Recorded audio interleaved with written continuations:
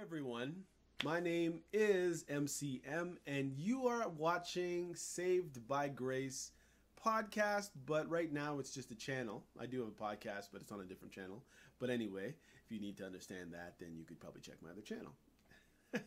Anyhow, really what I'm doing today is I'm putting out two sermons and I'm making them kind of one.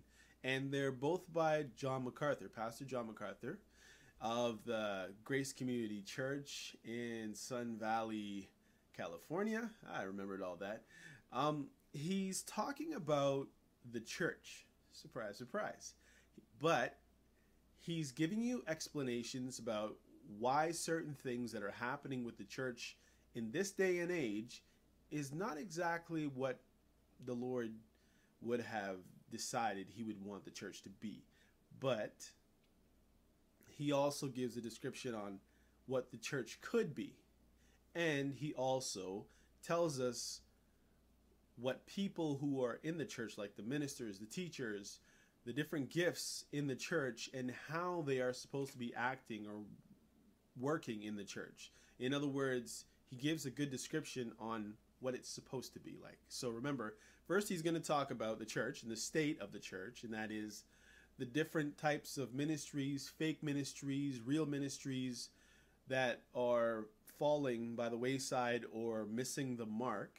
And then he's going to speak about the purpose of the teachers, the preachers, the men of God, basically, goes even into elders.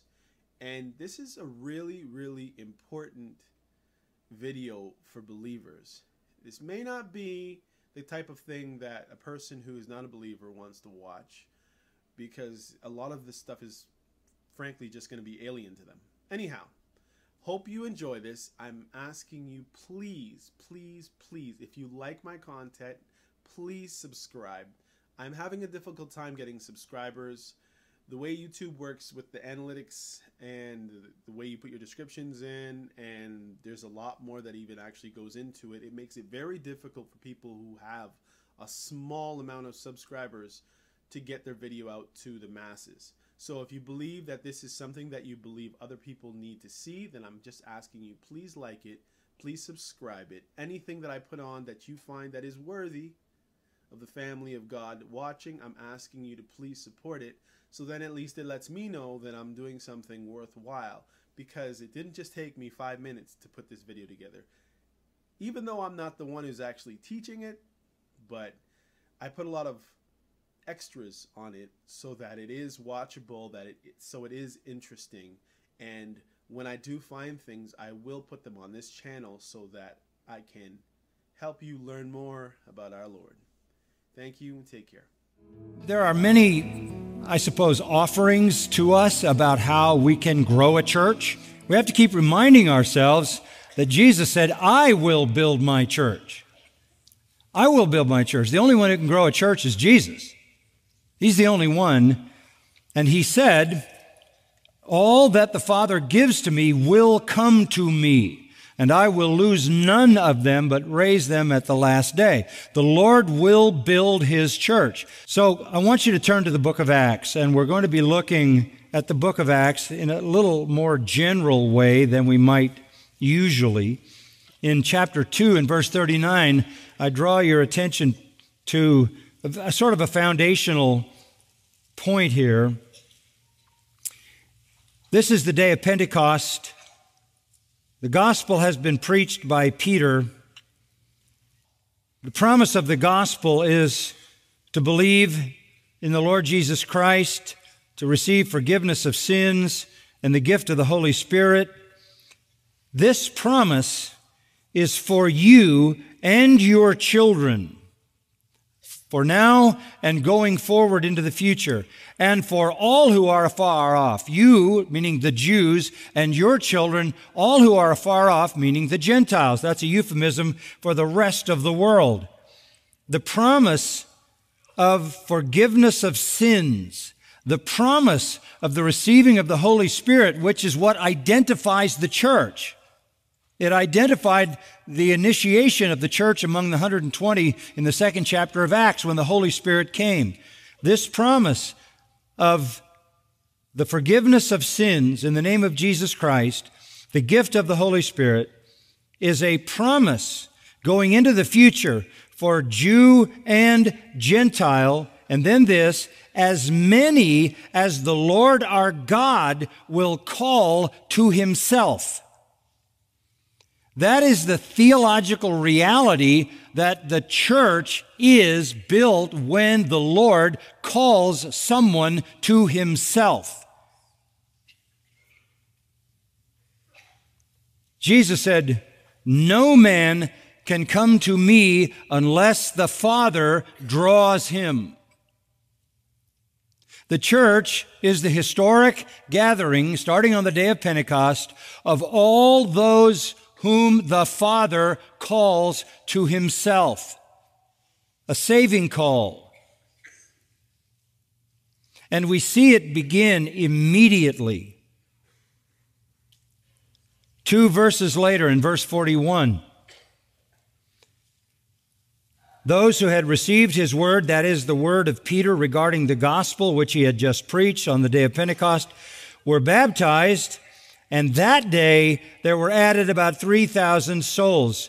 There were 3,000 added that day, or about 3,000, because the Lord God called those people to himself.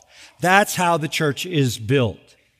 It is not about human ingenuity. It is about the divine call, what theologians call the effectual call, the call that is an irresistible call. This is the great story of church growth. The Lord builds his church as the Father calls and saves people through faith in Christ and belief in the gospel. That's the church growing. But by what means does it grow? How does it grow? From a spiritual standpoint, there are no techniques given here. There are no methodologies given, but there are spiritual disciplines, spiritual realities on which the church grows. These we must know if we're going to be leading the church, even if we're going to be in the church, and we have to have the discernment to recognize artificial, false efforts to make the church grow by the power and wisdom and cleverness of men. It is a work of the Lord. The Father's involved, the Son is involved, and the Spirit is involved. The triune God is growing the church.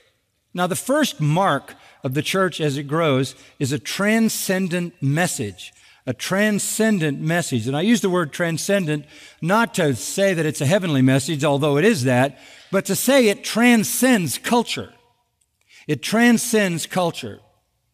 This is so obvious that it may be embarrassing to people who have forsaken it. The church is born under the power of the gospel. Faith comes by hearing the word concerning Christ, Romans 10. You, says Peter, were begotten again by the word of truth. God uses the true gospel to save.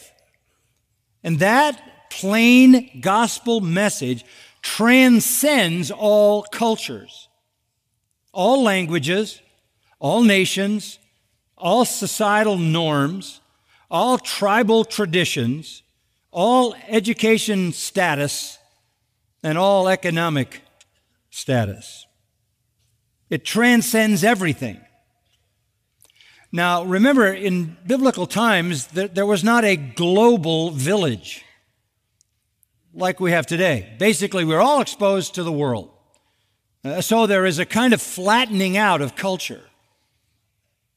Culture is now defined by media, and media is ubiquitous, so there is a similarity among cultures that did not exist in ancient times.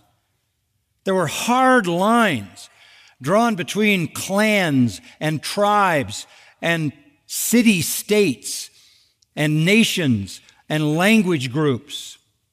They had their own traditions. There were lines that were not crossed. They had all of their own customs, all of their own forms of expression, all of their own art forms.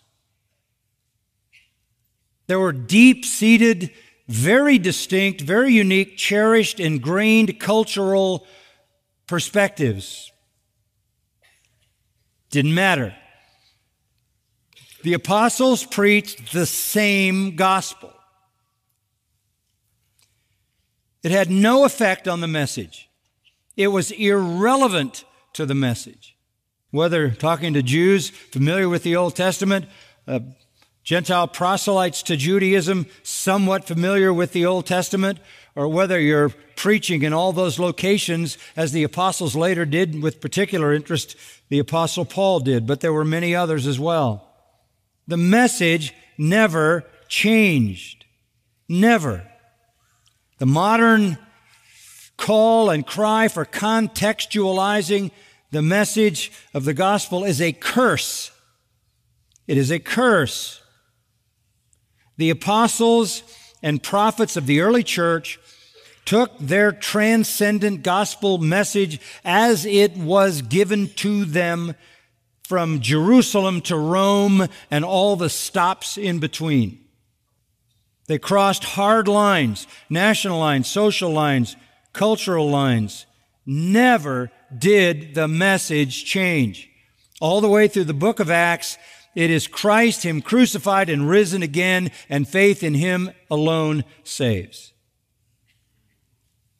It is the word of the Lord, and it is the only message that saves. The church grows with its proclamation of the transcendent gospel, crossing the world. So design an event for unbelievers, great. It's called an evangelistic event, an outreach, great. We need to do that. But to design a repeated event for non-believers and call it a church is to misrepresent the truth. That is not a church. Church is made up of believers. It's a spiritual crime to assemble non-believers and call it a church, a crime for which a minister might give account to God. So how does the church grow? By what means does it grow? It grows by the proclamation of the transcendent message. Salvation comes through the proclamation of that message by the power of the gospel, power of the Holy Spirit. It's marked by a regenerate congregation. The Lord builds His church with true believers. Oh yes, there's a false church and false churches and false denominations and false forms of Christian religion. But the true church is regenerate. And if we understand the gospel and believe the gospel, then our view of the true church is that it is an assembly of true believers. Now, there's a third very important element in the means that we see in the book of Acts by which the church grows. And it is this, a faithful perseverance, a faithful perseverance. That is to say this, that the church, when it is persecuted, does not stop. It does not stop. We do not seek to be unpopular in the world. We don't seek that. In fact, I think you can make a case out of the book of Acts that the early church was very popular. Very popular. In fact, if you're in the second chapter of Acts, you can just look at verse 46. Day by day, all these 3,000 plus believers are continuing with one mind, and they don't have a building, so they just go to the temple and have church every day. And what are they doing? They're having communion, and then they go from house to house, and they're having all their meals together, and what marks them is gladness and sincerity of heart. I mean, this is an incredible group of over 3,000 people proclaiming Christ by the Lord's table every single day, full of gladness, full of sincerity, transformed lives, praising the Lord, and having favor with all the people. Yes. Yes. It should be that way. They should say they're different, they're joyful, they have peace, they have hope, they have love. 1 Timothy 3:7 says if you want to be an elder in the church, you must have a good reputation with those outside the church. The world ought to be able to see goodness, righteousness, love, virtue, character. But alongside that respect for integrity and virtue, comes a very aggressive, violent hatred for the message. They'll like you until you tell them everyone who does not believe in Jesus Christ is headed for eternal hell forever. Then everything changes.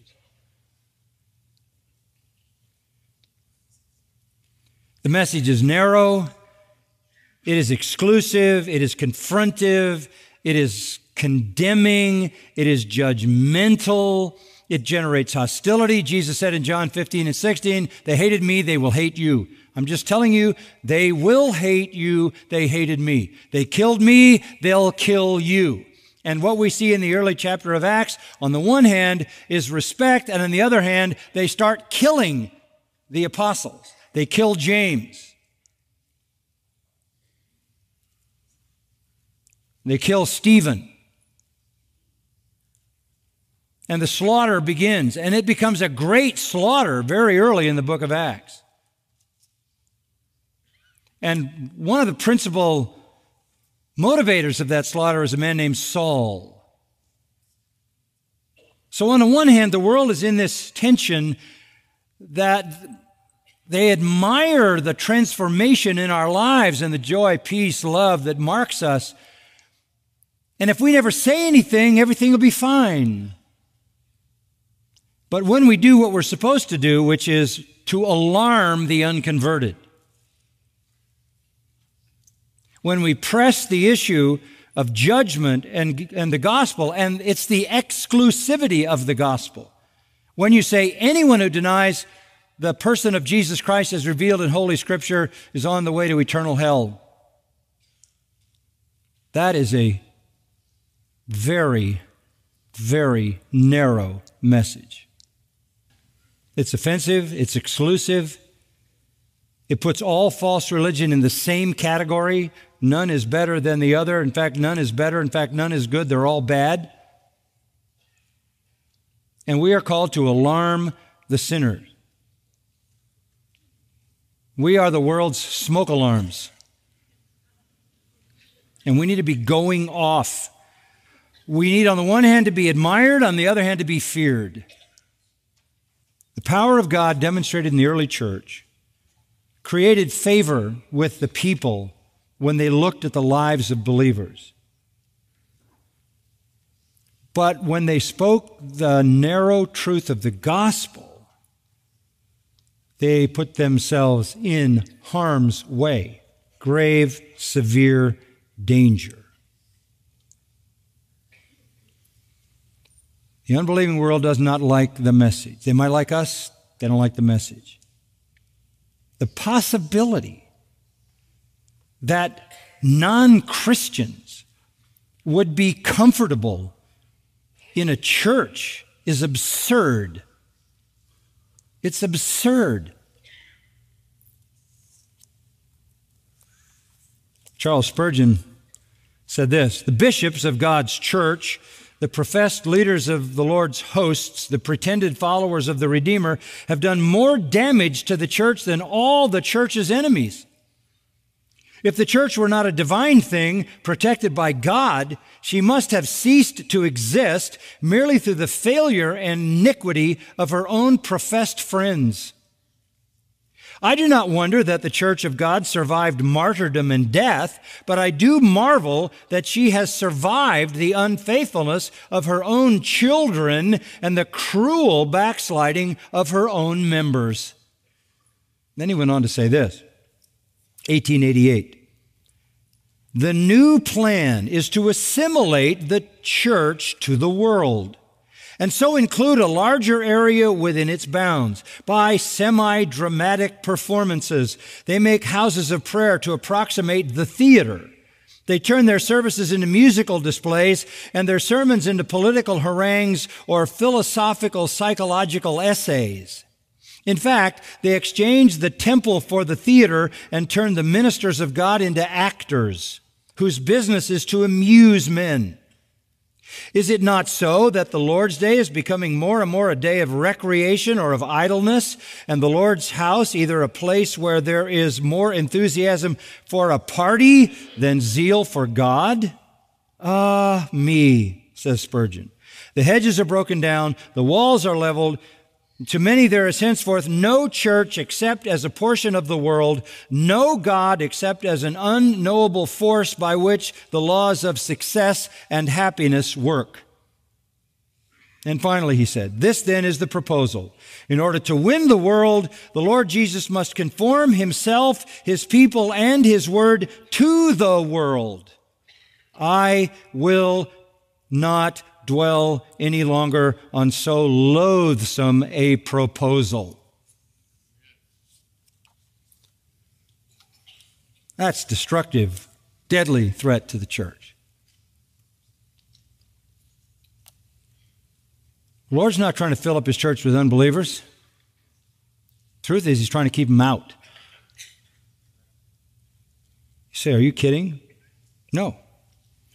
There's a fourth means by which the church grew. 1, a transcendent message. 2, a regenerate congregation. 3, a valiant or faithful perseverance through persecution. They accepted that persecution and they grew and grew and grew and grew and grew. The fourth one is an evident purity. An evident purity. Now look, with so many signs and wonders, healings at the hands of the apostles. And that happened in the apostolic era because there was no New Testament yet. So of all the teachers roaming around town, how do you know who's telling you the truth? How do you know who's from God? You find the one who healed the lame man. You find the one who raised the dead. You find the one who can heal people. There is evidence of God's power. And that means God's truth is coming from those men who possess God's power.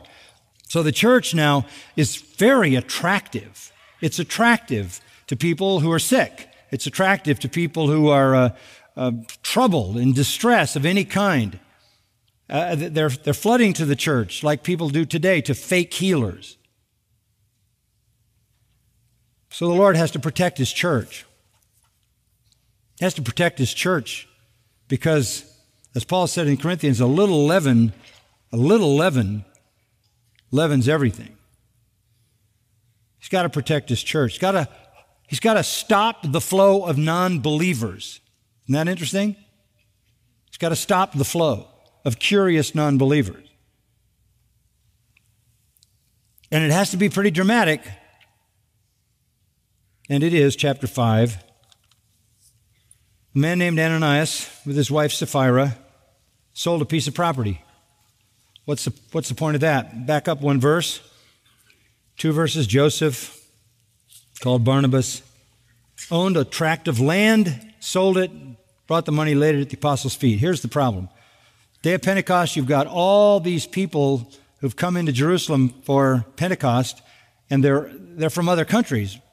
And when the Holy Spirit comes and the church is formed, all of a sudden they're in the church, and there's no church anywhere else, so they stay. So you have all these strangers trying to find survival in Jerusalem among the believers. How were they going to care for them? They wouldn't be employed. Even true believers who lived in the city lost their jobs. So they began to sell land to give money to the support of those who needed help. This Joseph of verse 36 sold his land, gave all the money to meet the needs of these people. Along comes Ananias and Sapphira. He and his wife decide we could look good in front of everybody if we did something like that. He sells a piece of property under the pretense that he was putting it all in front of the elders, in front of the apostles, rather.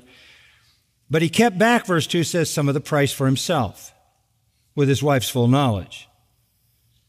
He's bringing in only a portion of it. He laid it at the apostles' feet under the pretense that this was everything. That's how they used to collect the offering, I guess. Everybody came up front and gave it to the apostles. Peter stopped him and said, Ananias, why has Satan filled your heart to lie to the Holy Spirit and keep back some of the price of the land? Whoa. You really don't want to be called out in church. None of you do. And then Peter says that he's given divine knowledge of this, apparently, while it remained unsold.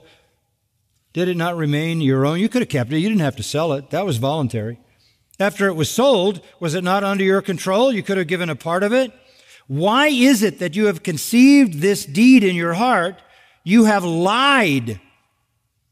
Not to men, but to God. The lie is you said it's everything and it's not. You say that's a small thing, isn't it? I mean, if he sold a piece of land, he must have given a lot. This is a big thing. Sin in the church is a big thing. After he heard these words, Ananias fell down, breathed his last. What? He died. God killed him. He was killed. He was sort of killed at the offering. Great fear came over all who heard of it. And what was the fear? God is in this place. Yes, this is serious business. This isn't a joke. This isn't a comedy. This isn't theater. This is reality. The Lord killed 2 people in front of the entire church to show how serious he was about purity. Verse 12. Here's the point I wanted you to see. At the hands of the apostles, many signs and wonders were taking place among the people, all in Solomon's portico, which was one big area in the temple courtyard. The healings went on. But look at this. None of the rest dared to associate with them, even though the people held them in high esteem. You don't want to go to that place. People die there. The Lord accomplished what he wanted. He stopped unbelievers coming to church for the wrong reason. He stopped unbelievers coming to church for the wrong reason.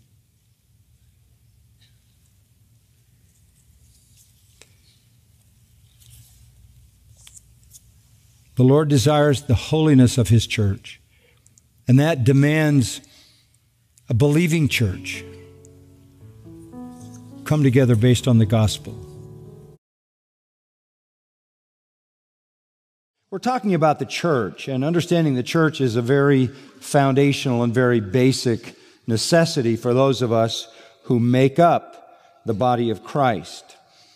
I am convinced that most Christians, most professing Christians, don't really understand the church. There are people in denominations, traditional denominations, that essentially are run or operated the way they've been operated for years and years, and people are familiar with the way they operate, but it may not necessarily reflect a clear biblical ecclesiology. And then there are all of those little pop-up churches that are all over everywhere all the time, that by profession call themselves churches, but when you look a little more closely at them, you wonder if those people really understand what a church is.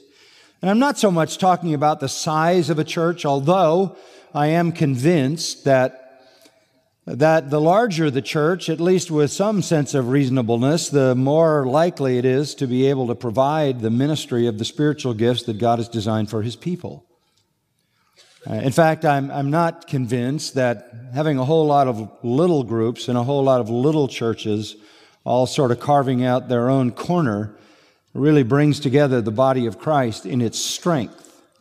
And I'm also not convinced that it is the clearest and most powerful testimony of our unity in the Lord Jesus Christ. When the church gets fragmented into little groups which all have their own pet philosophy, we send a very confused message to the world.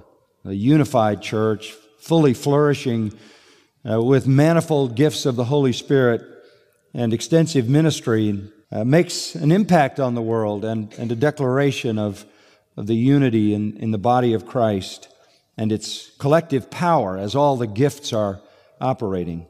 And I think churches today struggle with an identity crisis. There was a time when they were struggling with a philosophy, and now the struggle seems to be with this sort of entrepreneurial attitude that anybody who chooses to, anybody who wants to, can just sort of launch a church out of nowhere and stylize that church to whatever preference he has, and that's legitimate.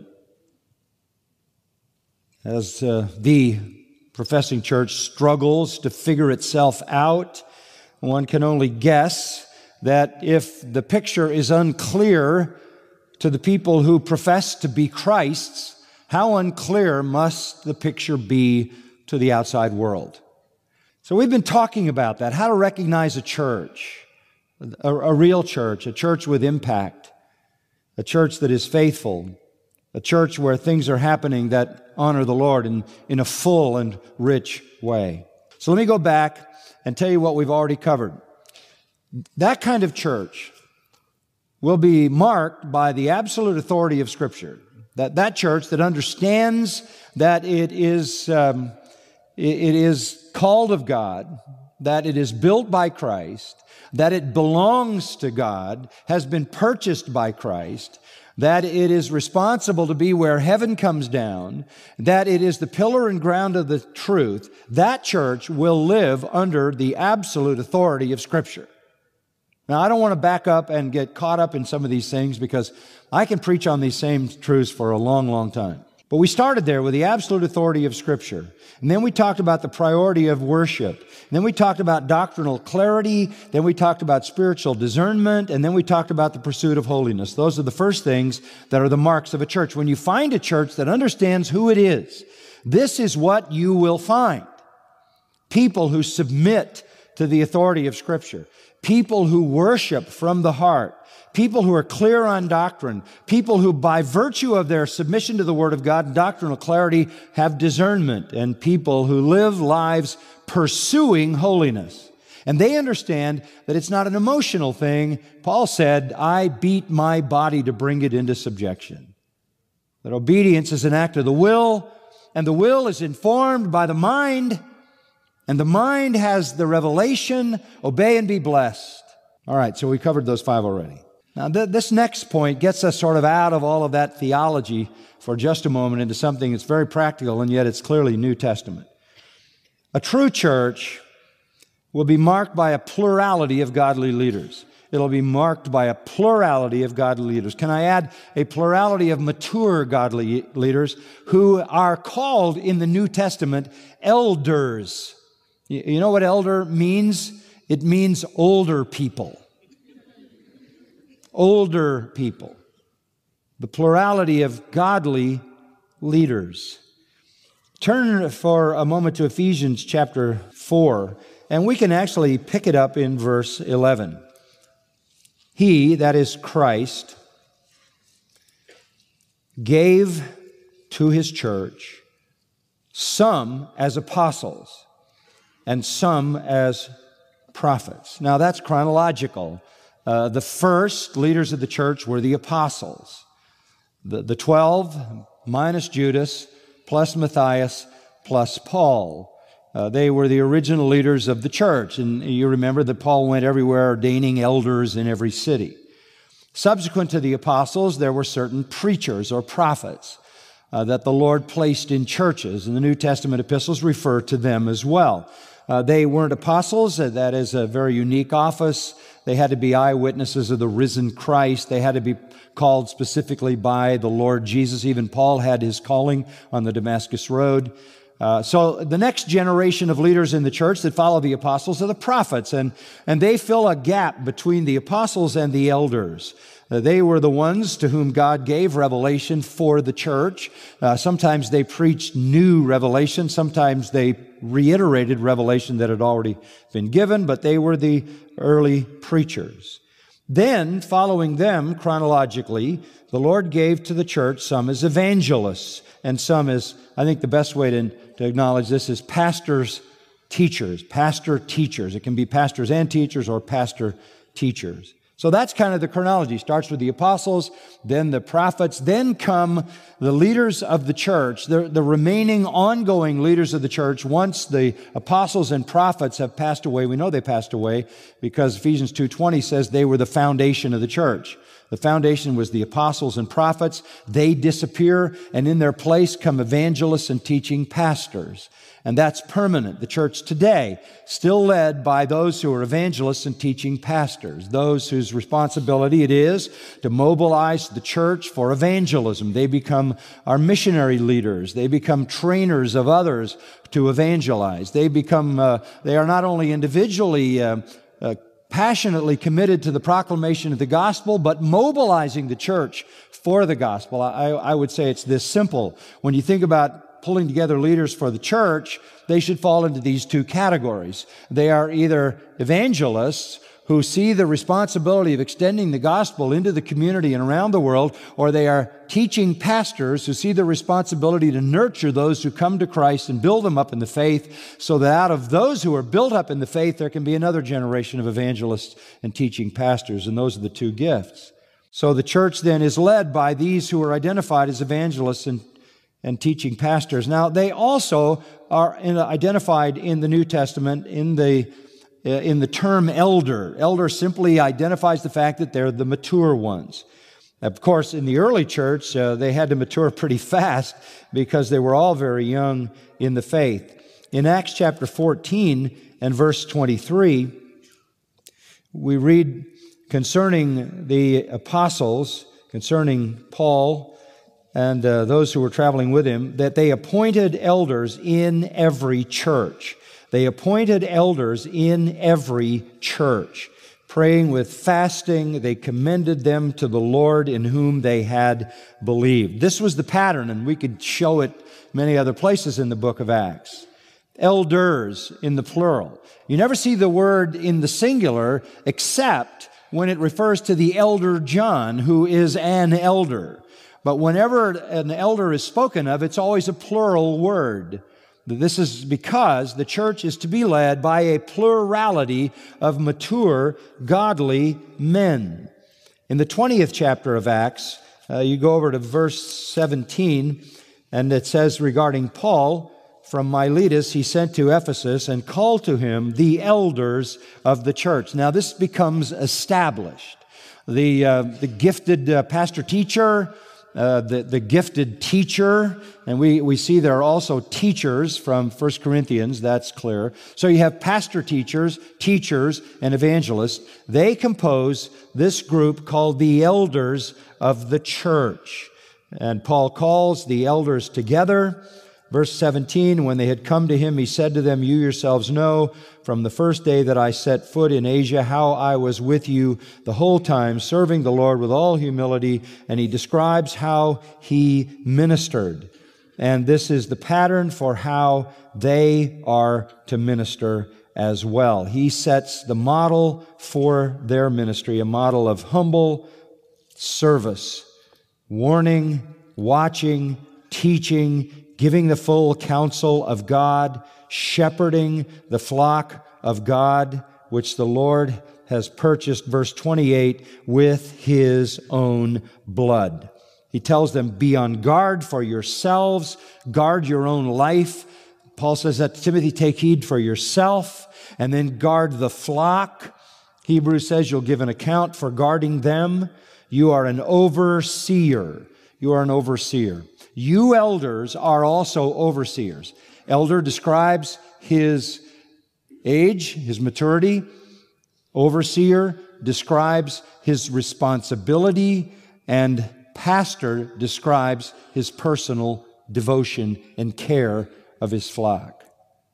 These are the godly leaders. And their ministry goes along the lines defined in Ephesians. They are responsible for mobilizing the congregation for evangelism and also feeding them the Word of God. Every church needs to be led by a plurality of these men. The stronger the men, the stronger the church. The more mature the men, the stronger the church. The more faithful the men in overseeing, the stronger the church. The more compassionate and caring the shepherds, the stronger the church. It's a flourishing church. I would think that people who are in Christ would run to a church with that kind of soul care and that kind of feeding and leading and responsibility. What are the characteristics of these men? How does someone qualify for this? Turn to 1 Timothy 3. 1 Timothy 3. How do you know if you're called to this? Well, it's a trustworthy statement. It's axiomatic, spiritually axiomatic. If a man aspires or desires the office of overseer, that's elder, pastor, overseer, whatever term you use, it's axiomatic that men will desire it. So this is a very important principle. Let me just lay this one in your mind. How do you know you're called to this? Do you have some kind of esoteric supernatural experience? No. You do this because you aspire to do this. And if you aspire to the office of an overseer, it's a fine work. It's a noble work. It's a glorious aspiration. However, that in itself is not enough. That's not enough. There are lots of people who would say, I desire to do that, but you have to be qualified. And here come the qualifications in verse 2. An overseer then must be above reproach. What does that mean? That you have nothing in your life that calls your integrity into question. That you've done nothing in your life to bring reproach on the name of Christ or scandalize the church. And it starts with the husband and one wife, which literally means a one-woman man. You say, well, I could be a pastor then because I only have one wife. No, that's not the point. The point is that the one who is a pastor, the one who is a pastor-teacher, the one who is the leader in the church, must be a one-woman man. That is, he must be a man fully devoted to the woman who is his wife. It's a moral qualification. Why is that the head of the list? You tell me why. How many scandals do we know about at that level? Must be temperate, wise or prudent, respectable, hospitable. And here's the one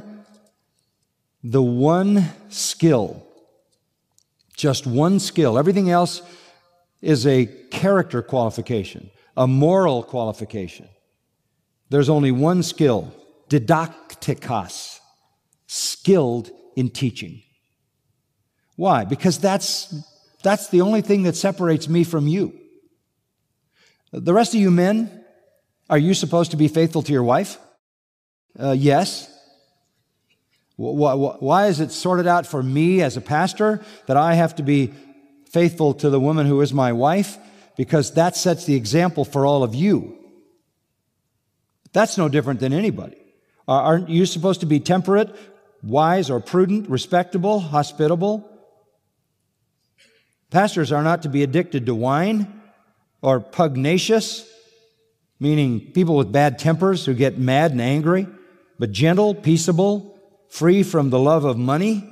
They must be able to manage their own household well, keep their children under control with all dignity, because if a man doesn't know how to manage his own household, how will he take care of the church of God? He can't be a new convert, or he'll become conceited, fall into the condemnation incurred by the devil, and he must have a good reputation with those outside the church so that he doesn't fall into reproach and the snare of the devil. Let me ask you a question. Should that be true of all of you?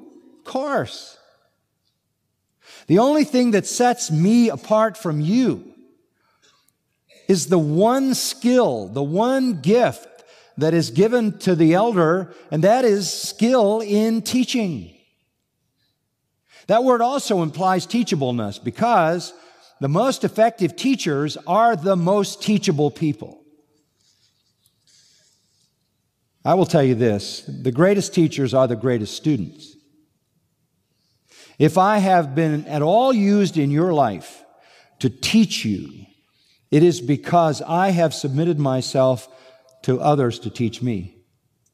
An unteachable man is the least effective teacher because he thinks he knows everything. The most effective teacher is the most teachable man. Teachable is even inherent in that term didaktikos. Some commentators would say that's the primary strength of that term. So this is how the church is led, by a plurality of godly leaders. And since the church, listen, is to be dominated by the Word of God, the more skilled the teachers, the more strong the church. And the more teachers, the more strong the church. You could never have enough teachers. The leadership of the church then are the feeders and leaders and overseers and caretakers of the souls of the flock of God, who also have the responsibility to protect them from corruption inside the church and wolves coming from outside the church.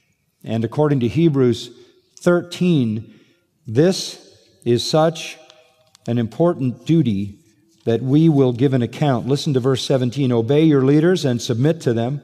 That's your responsibility. For they keep watch over your souls as those who will give an account. They will give an account. Please note, this is male leadership in the church. Paul instructed Timothy, I permit not a woman to teach or take authority over a man, but to be in subjection, to be quiet, and if she has a question, to ask her husband. It isn't that women are inferior spiritually. They're not. They're equal spiritually. And Christ is neither male nor female. We're talking about divinely designed roles in the church. So we're talking about the marks of a church: absolute authority of Scripture, priority of true worship, doctrinal clarity, spiritual discernment, pursuit of holiness, plurality of godly leaders. I'll give you one more. Commitment to discipleship. Commitment to discipleship. That is to say, there is a commitment to the full spiritual development of every believer. Against the bizarre background of the modern church, I have to comment, it is amazing that there is a new trend to tell people that their church exists to bring people to salvation, and once they're saved, they need to get out. They need to get out. In fact, pastors who literally have said, and I could give you quotes on it, if you've become a Christian, get out. If you expect us to feed you and to do expository messages and to give you Bible lessons, you're in the wrong place. Get out. Very popular, very large churches with that kind of mantra. And yet, what is the Great Commission? What is the Great Commission? Listen to the words of our Lord. Matthew 28:19, Go therefore and make what? Make disciples of all the nations. How do you do that? You baptize them in the name of the Father and the Son and the Holy Spirit, and then you do this. You teach them to observe all that I commanded you. That's what you do. That's the Great Commission. You don't go and give them the gospel, have them pray a prayer, and then kick them out. That's not the Great Commission. Oh, by the way, did you notice? It doesn't say teach them to feel emotional about the cross. It says teach them to observe everything I've commanded. Put them under orders. And lo, I'm with you always, even to the end of the age, which is to say, I know it's a challenging task, but I'll be there with you. We have to be committed to your spiritual development. Not enough to be preaching and teaching sound doctrine and clear exposition of Scripture. We can't be satisfied with the sermon. I'm not satisfied with any sermon I ever preach. That's why I don't listen to my own preaching, because all I think about is how much better it should have been. But my task is not over when I've handed the truth off to you. That's not the end of my passion. That's not all I want. That's only the beginning of everything. The Apostle Paul had this longing in his heart, and he said, I have birth pains, to the Galatians, I have birth pains until Christ is fully formed in you. I have birth pains until, that's severe agony. It's hard for men to identify those, but we've heard the complaints enough to know that it's a very painful experience. Paul's saying, I have birth pains until Christ is fully formed in you. It's like, as far as a man could understand, giving birth to someone. It's an agonizing thing until the child is born. I have birth pains until Christ is fully formed in you. Paul writes to the Corinthians and expresses his desire for them in 1 Corinthians chapter 4. He says, I write to you in verse 14 as beloved children. You have countless tutors in Christ. You have a lot of people that have spoken into your life, been like a tutor, like a teacher, but you don't have many fathers. For in Christ Jesus, I became your father through the gospel. I care about you in a way that nobody else does because I was your spiritual father. I care about you. And he cares about them so much that he says to them in verse 19, I'm going to come to you soon if the Lord wills, and I'm going to find out, not the words of those who are arrogant, but their power. I'm going to come and check on you. I'm going to come and find out the true story about you. In fact, he even warns them that when he comes, he doesn't want to come with a rod. He doesn't want to come and inflict pain on them. He doesn't want to come and have to discipline them. He wants to come and embrace them and love them. That would be his desire. Verse 21, what do you desire? Shall I come to you with a rod or with love and a spirit of gentleness? Why does he care? They're in Christ. They're going to heaven because part of being a pastor and a shepherd is this commitment to the full maturing of the believer, to the full devotion of the believer. Why do you think he went through what he went? Why had he been in Corinth after 18 months and then gone away and written 4 letters to them? 4 letters. 2 of them are not in the New Testament. 2 are in the New Testament. The other 2 he refers to. Why all of this agony? Why all of this pain? And it was profound pain dealing with that church. I mean, they're going to heaven, essentially. You could say that. But when he writes to them, for example, 2 Corinthians chapter 12, verse 15, I most gladly spend and be expended for you. And if I love you more, am I to be loved less? This is a hard thing. Now, the more I love you, the more I spend my life for you, the less you love me. What is that about? Paul says to Timothy, and this is such a simple and yet such a rich passage. Paul's instruction to Timothy in 2 Timothy chapter 2, verse 1, you therefore, my son, be strong in the grace that is in Christ Jesus, and the things you've heard from me in the presence of many witnesses, entrust these to faithful men who will be able to teach others also. Take everything I taught you and teach it to others. Teach it so fully and so well that they could actually teach others. You have 4 generations, Paul to Timothy, to faithful men, to others also. The truth is passed down. The saints are nurtured and developed and strengthened and built up. A real church is committed to the full discipleship of believers, to take them in the language of 1 John 2, from being spiritual babies to spiritual young men who are strong in the Word to spiritual fathers who know God in an intimate way. You want to see that progress, that spiritual development. Let's go back where we started and wrap up in Ephesians 4.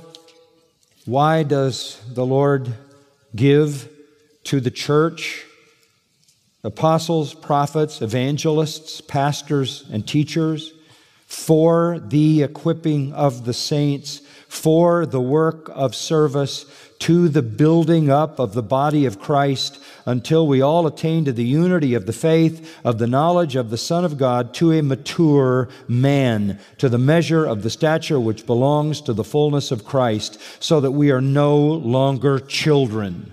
You are responsible for the full development of that spiritual life.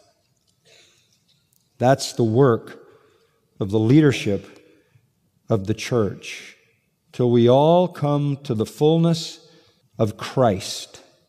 A real church is completely devoted to the spiritual development of the precious people for whom Christ died.